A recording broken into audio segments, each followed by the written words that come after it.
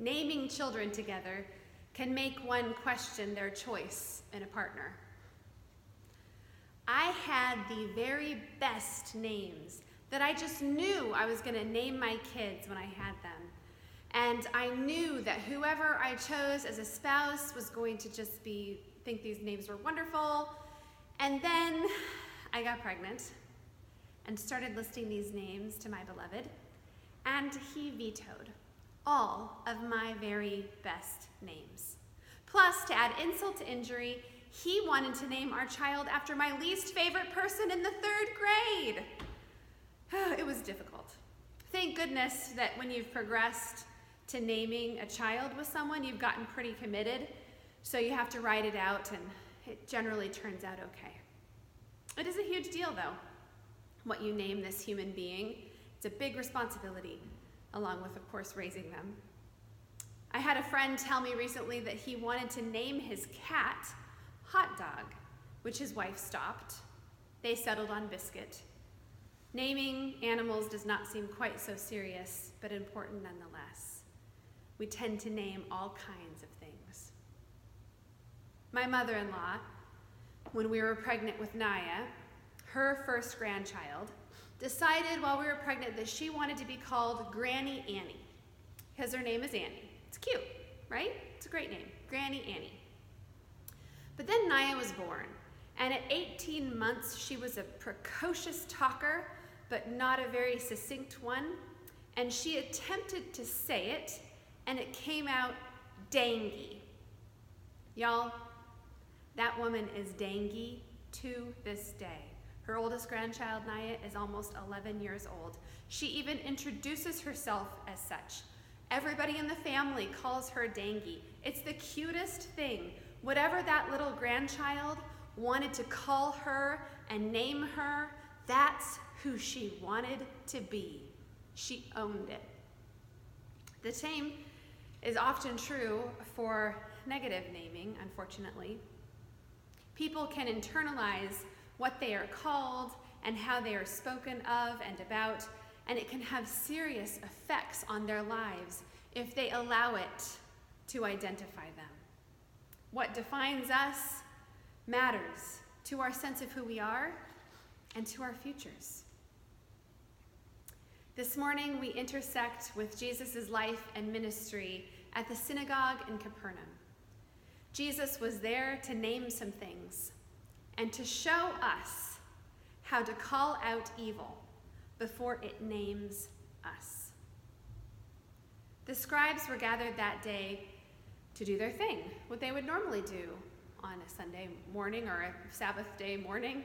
They would gather and they were responsible for interpreting and teaching the scriptures to the people. They were the preachers of the group. And at that time, there was no sense that an individual could have any kind of ability to interpret God's word by themselves. A lot of them were illiterate anyway, but there was a sense that this was a particular calling of these folk, these scribes, who were meant to tell the people what God had for them in God's word. So Jesus entering the joint, not being a scribe, and teaching with authority, and as the scripture says, not like the scribes did, and he didn't have any kind of credentials, it really shook things up. And as he flexed that authority, and as people were wowed by it and amazed by it, a man possessed by a demon entered the synagogue. And that particular timing communicated a couple of things. That timing of Jesus speaking in the synagogue without the official credentials from the religious authorities, but with this incredible power that people sensed and saw in him. It showed that Jesus had the authority not just to speak in a space of power, but actual power over the spiritual realm. And second, it unveiled the evil that had been used to oppress and mislead the people that had come straight from the scribes in that community of faith. We learn something very important from this passage. Nothing that oppresses God's people can cohabitate with Jesus. It will be named and summarily dismissed. It's incredible. As a mom, I have some experience at naming things, not just actual humans, as I have named two, come up with first names and middle names that my husband and I could both agree on for 2 kids, which is a feat. But I have a larger role as a mom in naming things for these 2, in helping grow these humans and helping them distinguish between what is real and what is not, what is of value and what is not, what they should internalize about themselves and the world, and what they should leave behind. I have had to name the space under the bed as empty and safe when it is imagined to have ghoulies underneath. I have had to name precious ones as precious when their peers have told them otherwise. I've had to remind my kids who they are when they're acting in ways that are hurtful to themselves and to others. Naming is important. Naming is powerful. And if we do not, my siblings in the faith, name the demons in our midst, they will name us. Think about it for a second. When we have those feelings and temptations to beat ourselves up, to think of ourselves as less than beloved children of God, to make the sin that we have done our identity, to allow our abusers to define us, to stoop to the expectations of those who assume we are at our worst, that is our demons naming us. And that's just really the tip of the iceberg for our demons. There are ways that we are tempted to name others too, which is also demonic. Judging others based on their circumstances when we know nothing of what happened to them to create those circumstances. Assuming the worst from people, thinking that any child of God is less than any other for any reason. If we do not name evil and summarily dismiss it, it will name us. It will make us small and weak and ineffective.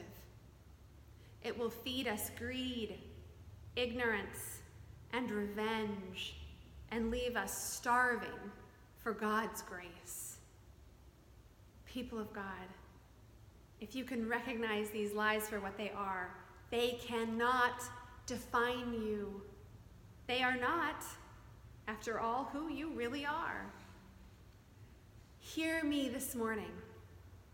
Your real identity is beloved. Your real name is child of God. Your sin is not who you are. Your brokenness is not who you are. The estimation of others is not who you are. If you feel tempted to believe that, take a stand against it. If you need to, take a page out of Jesus' book and say, shush it. Get out, demons. You have no power over me, lies. That is not who I am. And when those same lies tempt you to believe others that are anything less than beloved children of God, cast them out too. Take a stand. It is not who you are. What is true about you is that you belong. What is true about you is that you are beloved. What is true about you is that your destiny is in God's love. God sets us free to be who we were made to be, and the power of God's love allows us to embrace our true identity and name the false ones for what they are: powerless. Amen.